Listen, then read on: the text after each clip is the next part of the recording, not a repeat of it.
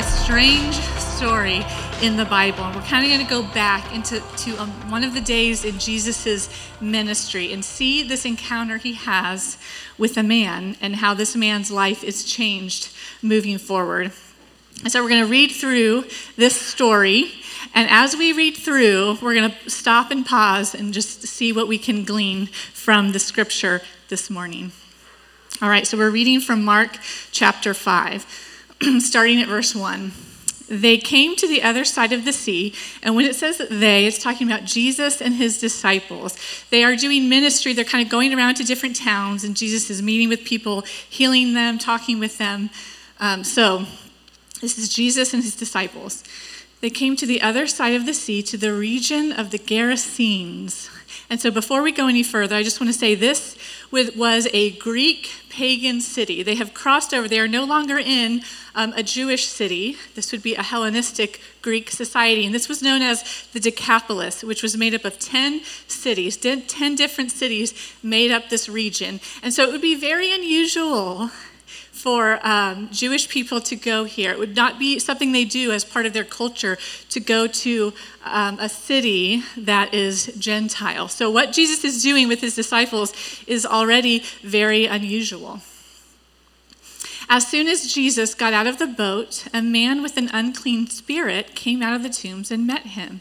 He lived in the tombs, and no one was able to restrain him anymore, not even with a chain. Because he often had been bound with shackles and chains, but had torn the chains apart and smashed the shackles, no one was strong enough to subdue him. Night and day among the tombs and on the mountains, he was always crying out and cutting himself with stones. When he saw Jesus from a distance, he ran and knelt down before him. And he cried out with a loud voice, "What do you have to do with me, Jesus, Son of the Most High God? I beg you before God, don't torment me." For Jesus had told him, "Come out of that man, you unclean spirit." "What is your name?" Jesus asked him. "My name is Legion," he answered, "because we are many." And he begged Jesus earnestly not to send him out of the region. A large herd of pigs was there, feeding on the hillside. The demons begged him, "Send us into the pigs so that we may enter them." So Jesus gave them permission, and the unclean spirits came out and entered the pigs. The herd of about 2,000 rushed down the steep bank into the sea and drowned there. So let's pause here. This isn't the end of the story, but let's pause here and acknowledge what a strange story this is. Okay?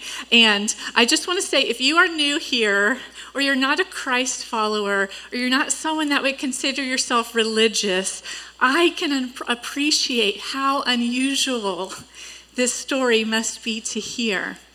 And so what we have is a man who is so mentally unwell, mentally ill, that he was an outcast to society.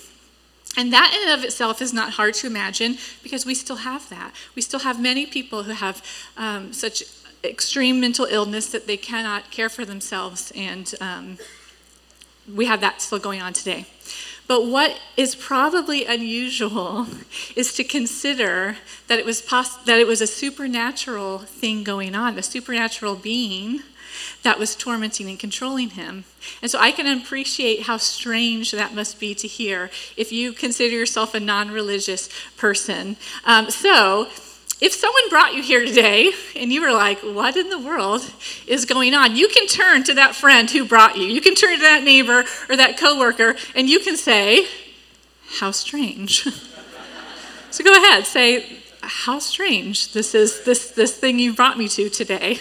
And if you're the Christian friend that brought them and is like, "Why in the world of all the scriptures in the Bible did Aslinn pick this story for a Sunday morning?" If you're the friend that brought someone that's maybe not religious, you can turn to that friend and say, "Yes, it is peculiar." Let's just have this moment. Let's acknowledge it. It's okay, because Christians can forget the strangeness of the Bible, especially if you were raised in it. If you were raised in this from childhood, you're like, a tortured man cutting himself, running around a graveyard? Classic bedtime story. And we're just like, sure. Well, maybe the coworker you brought or the neighbor is like, cool, looking around like, where are the exits of this building? This is very strange. But so it's okay to acknowledge this is a strange idea for some of you in this room. But I think it's helpful to note this, because this is one thing that makes a Christian's point of view different from a non-religious person's point of view. And so it's good to note that as a Christian, we believe that there is a spiritual reality beyond what we can see physically. And so that's one thing that maybe marks the difference between your Christian friend and your non-religious friend, is that we do think there's a spiritual realm that exists.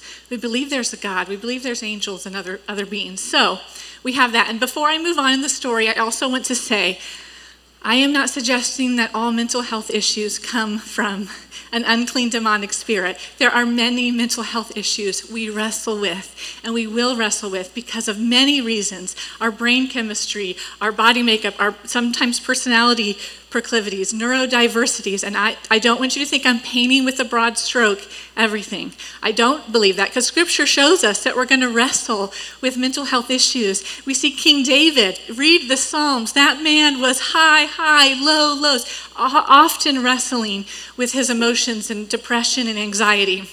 So please don't think that I'm saying all mental health issues come perhaps from an unclean spirit. But as a Christian, if we look at the text, we will see that there are times that Christians believe that sometimes what someone is wrestling under, this man was so unwell, he could not live in society. He was tormenting himself. He had supernatural strength. And so we see that there are times where people may be oppressed by something in the spiritual realm. And so this is what Jesus encounters this day. Let's keep going. Verse 14, the men who tended them, okay, so let's just recap. Jesus confronts this man. This man's like, he casts this demon out of this man. The demon goes into the pigs run off a cliff into the ocean. Okay, so the men who tended the pigs ran off and reported it in the town, in the countryside, and people went to see what had happened. They came to Jesus and saw the man who had been demon-possessed sitting there, dressed and in his right mind, and they were afraid. Those who had seen it described it to them, what had happened to the demon-possessed man, and told them about the pigs. Then they began to beg Jesus to leave their region. I think it's interesting to note here that the people that did not personally encounter Jesus, the people that didn't have a personal experience with him, their reaction was fear. And it's very easy for us, sitting on this point in history, looking back, reading this account, it's very easy for us to be like, oh man, they missed it. And kind of feel disappointed and shocked, like, how did they not see what was happening? This man was just delivered. And instead of rejoicing in this miracle, they tell Jesus to leave. They kick him out of the town. But let me frame it in a different way for you, maybe. Let's put some more perspective to this. If you study the region of the Decapolis, pigs were one of the main exports of that area. So that means it made money. That was their profit. And so this teacher from another religion, from another side of the sea, comes to their town, hangs out with the town outcast, and the result is a humongous loss of profit. So I was thinking about this just in personal terms. My husband and some men here in this room, they co-own a business. They co-own a window and door business. And they have a humongous warehouse full of hundreds of thousands of dollars of profit in it. And so I was trying to think this week, I was like, man, if David, or if I was in David's shoes, if he came to work tomorrow, Monday morning, and before he gets to the warehouse, if the warehouse guys came out and they were like, before you come in, let's chat.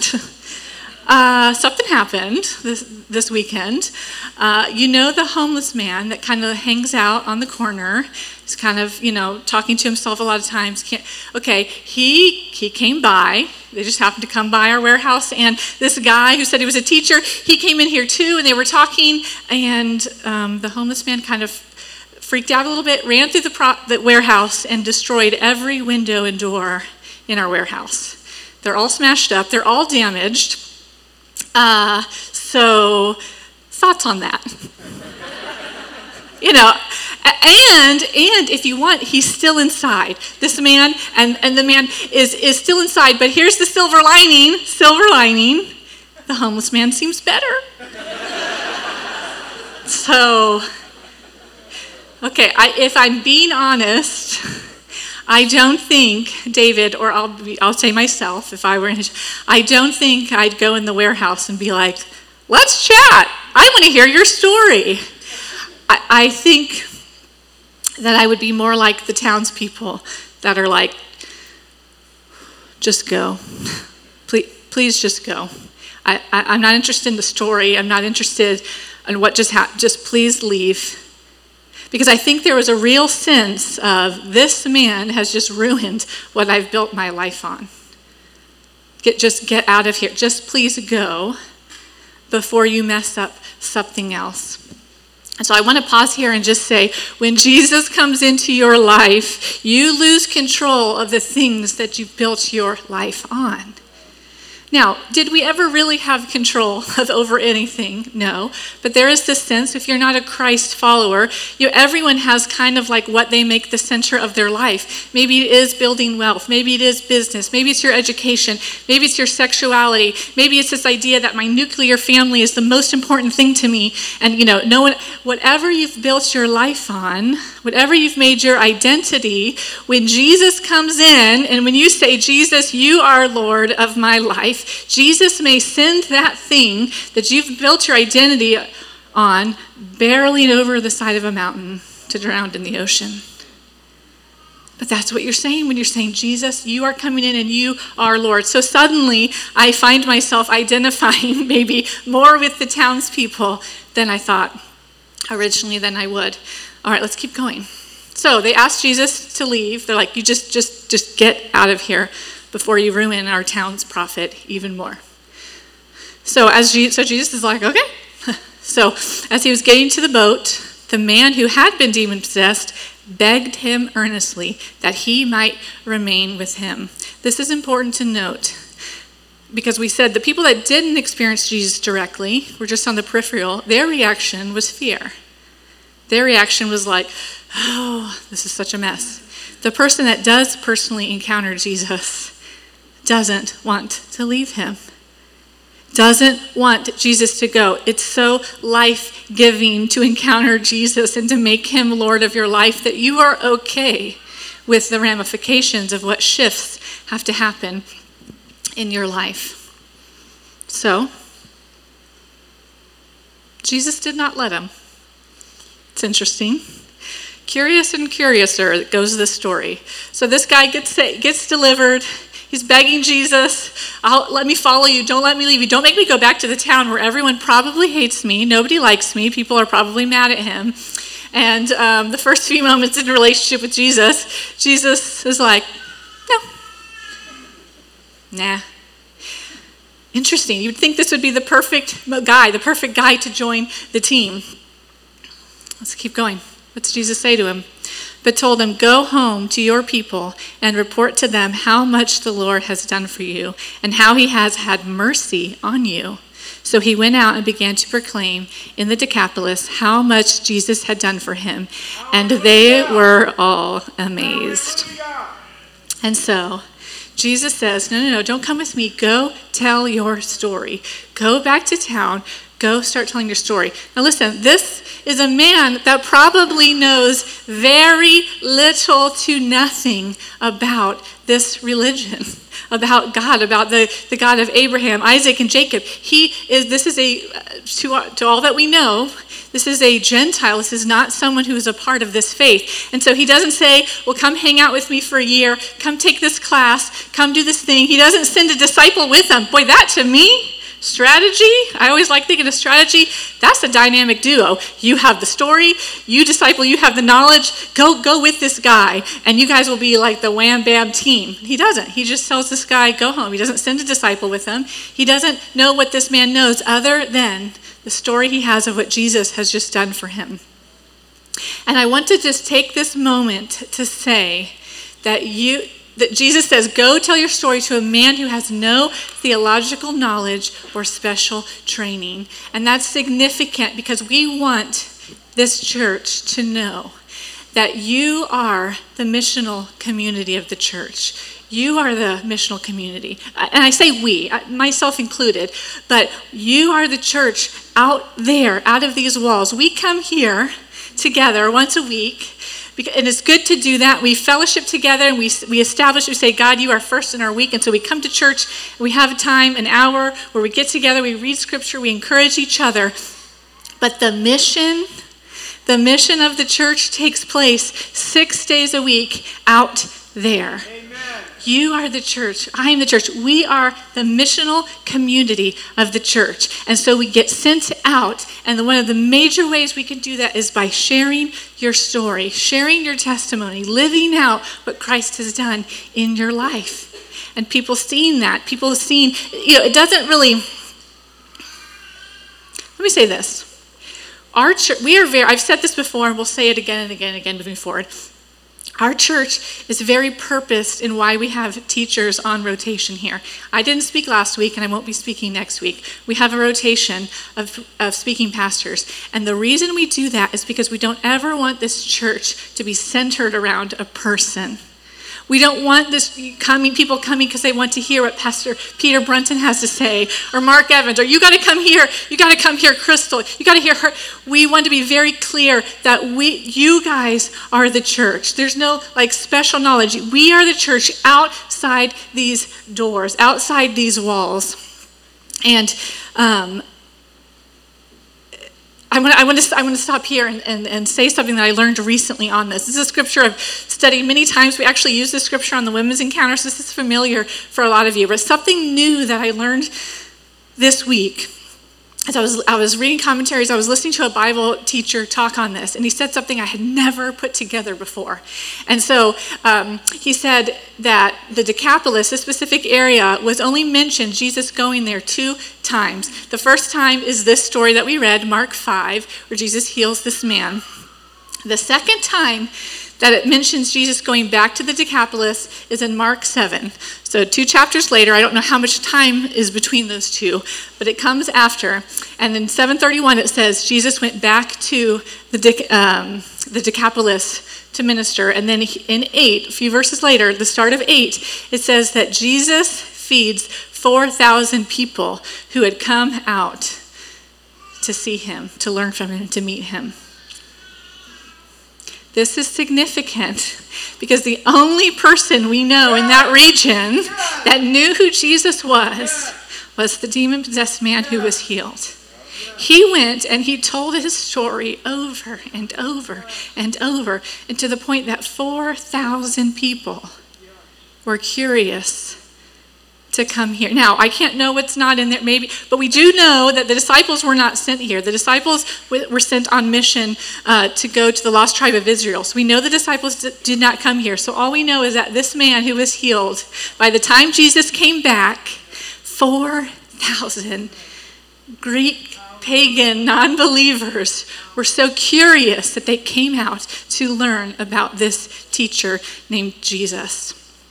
That is amazing. This man who had no training, no experience, a terrible reputation, he is the one that Jesus uses to help change one of the most broken, lost societies in that area. When Jesus stepped foot into that land, into that area, he didn't say, let's go find the political leaders. Let's go find the business owners of this area. We got to find the people that are the most influential, that have the most pull with the people. Now, I'm not dogging business owners. We are business owners. You have influence. You already have influence to some level. You have stature. You have a reputation. What's so compelling about the story is that when Jesus steps foot into this land, he meets with the town outcast. He spends time with the town reject. And this is one of the things that makes Christianity so compelling.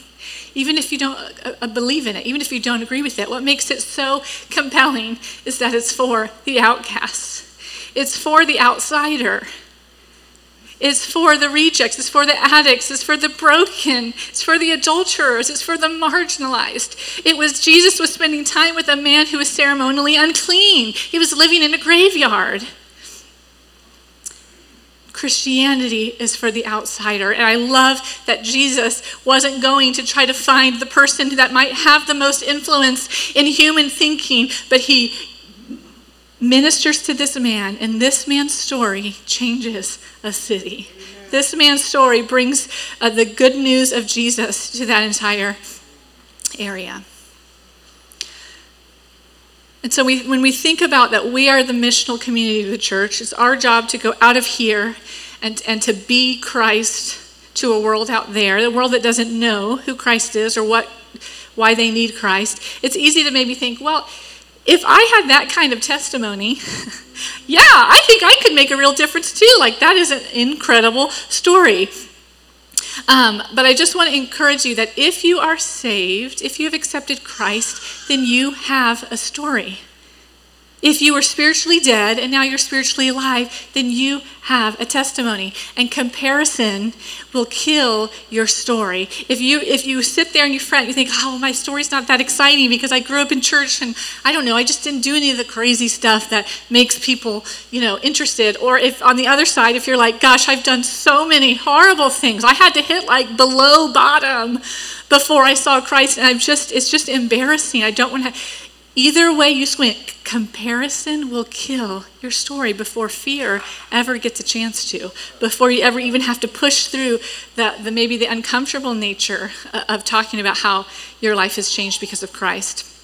And when we allow comparison to stop us, the enemy is winning because he knows that the Revelation says that they triumphed over the enemy because of Christ's blood from the cross and the word of our testimony. So if you stay convinced it's like, what's the big deal about my story, or why should I really be sharing that with people, or looking for opportunities, there's power in it. There's power in it. Romans 1:16 says, "For I am not ashamed of the gospel, because it's the power of God that brings salvation to everyone who believes." And so my encouragement to you is, if you don't think your testimony is exciting enough, don't be ashamed of the gospel. Romans 1:16. It has the power to bring salvation. And if you do have a peppery past, and maybe it's hard to just keep bringing it up to I don't need everyone I know to know I was riddled with anxiety. Yes, you do. Because why? Romans 1:16. I'm not ashamed of the gospel because it's the power of God that brings salvation to everyone who believes. So my encouragement this morning is to embrace your story. Testimony is just like the church term for story. Embrace your testimony. Start practicing it. That was Crystal's homework last week. If you saw that in the small group, it said start sharing your story. And I thought, boy, that's such good instruction, and I'm going to carry it on this week. And for those of you that might be newer to Christianity or newer to the faith, I really want you, and you've never really shared your testimony, or you've never thought about how to put it together, like I don't even know how to say that. I challenge you this week to write it down. What is your story? I think everyone should be able to say their testimony in 2 to 5 minutes, the short version of it, of how you came to Christ. Why did you decide to submit your life to a God authority? What does that even mean? That's such a strange thing to say. And so for you to think about and write out, what was that process like for you? What is your story? And I want to challenge those of you that have been saved maybe many years, and you're like, I've been telling my story for 35 years, 45 years. I know it, I got it down. I want to encourage you, what is your testimony of the last year of sanctification? Because I was at a conference a few months ago, and I heard John Mark Comer say this. And I thought, boy, that's really good. He said, we have our testimonies of how we came to faith, and those are important and those are good, and we need to keep sharing those. He said, but there's kind of this tendency that after you're saved, you kind of stop sharing the stories of how God is sanctifying you and changing you. And I don't know why we do that. Maybe it doesn't seem as exciting, or maybe it's harder to kind of put into words how you or growing in the fruit of the Spirit, or whatever the case may be. But I want to challenge us that we need to keep sharing our testimonies. We need to keep sharing even after you're saved. So my challenge to you is, if you are a believer, you know your testimony of how Jesus met you, how you came to Christ, then what is your testimony of sanctification of the last 6 months? What's God been doing in your heart? Because that's the process of walking out faith. It doesn't mean that when you get saved, you no longer have any sin that you wrestle with, any struggle that you wrestle with. The process of that sanctification, that process of becoming more like Jesus, means that, okay, before, let's say, before I had an anger problem, and so every day I would have an explosion, just an outright emotional explosion. But you know what? The last few months, it's happened every other day. Or going down there, now it's once a week. That is growth. That is the process of becoming more and more like Jesus. And so we celebrate that. And then, a year later, you look back and you're like, wow, now it's really, only a couple times a month, maybe I have this explosive anger. These are those stories of sanctification, how God is healing you, how you are growing in the fruit of the Spirit. And so I want to encourage those of you that have been in the faith a while, what has God done in the last 6 months? We should encourage each other with these stories of how God is changing us. I'm going to end with this quote from John Stott. It says, "Nothing shuts the mouth, seals the lips, ties the tongue like the poverty of our own spiritual experience." That feels a little stingy. I don't mean that as like a jab to end this thing. I mean it as encouragement. If you feel like, man, I don't really know what I would say about what God has done in me the last few months. I don't really know. I just want to encourage you that we keep pursuing Jesus, keep getting in his word, keep reading, keep praying, because if we are letting him change us, if we're letting him renew us, if we're trying to become more like him through the power of his Spirit, then we will have things to talk about with one another. We will have ways to encourage each other. And so, and I don't mean chase the spiritual high, like every moment's got to top the last one. I don't mean that. I just mean the steady plodding of someone who is pursuing Jesus. I was reading scripture this morning, and I really felt convicted about this thing, and so I'm just going to talk about it. The steady path of following Christ. Let's stand.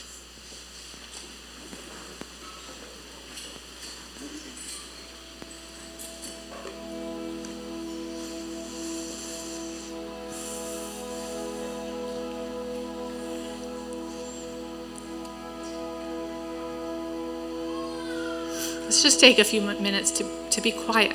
This is a practice that's good to do. This is a discipline that you can pursue as a Christian, that you just allow yourself to sit in silence for a few minutes. It's hard to do. Boy, is it hard to do. We're just like, notification stuff, instant. It's like I got to have something going on. Blah, blah, blah, blah. It's hard. It's hard to just be like, you know what? I'm going to be quiet. So let's do it. I don't have my phone. Can Pastor Peter, can you do a countdown of 30 seconds? And when it beeps, I'll make noise again.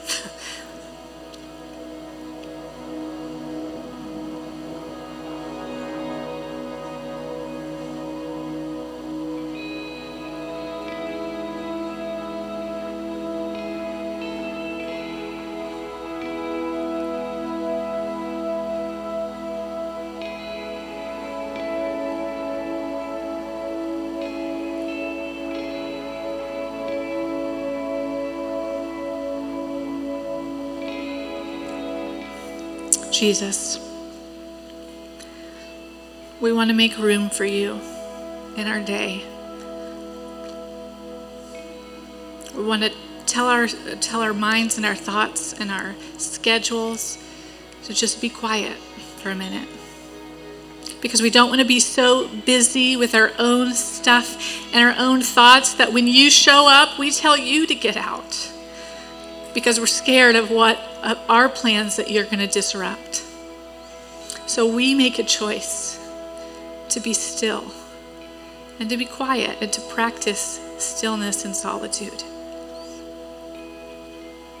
Because we want to encounter you, God. We want to hear from you. We want to give time for our fears and worries and anxiety and anger. To have to say, you know what? Jesus is Lord, and you come second to Christ. God, thank you that you encounter us. Thank you that you cross over cultural boundaries. to come find me, to let me into the family. Father, help us when we've made idols and identities of things, and we start to become afraid that you might ask us to give those things up in our pursuit of following you. Forgive us, God. We are idol makers. Our hearts are always making idols. Anything that's good, we try to make it ultimate good. Forgive us, God. I love my family. I love my house. I love having friends. I love the things you've given me, but I don't want to make it the ultimate love of my life. You are my ultimate. You are the ultimate good. When this world comes to a close, it's not just our identities that go over the mountain into the abyss, but God, one day we will be standing on the precipice of eternity. And Father, we want to go with you. Thank you for saving us, God. I pray that you equip your people, your missional community to go out and do your work, to invite people into their homes, to have purposed lunches at work with coworkers, to share your kindness and your love with them. If there's anyone here that is not in relationship with you but is curious and wants to maybe give it a try, we pray for them right now. And if you want to have a relationship with Jesus that might mess up some of the systems you've built, just encourage you to say right now in your heart, Jesus, I want to encounter you. I don't know what it means. I'm not sure I even know if there's a spiritual realm, another reality out of this, but I'm curious and I want to try. God, I pray that you'd meet those people right now. Let them experience you. That they would have their good news story. Thank you, God. Amen.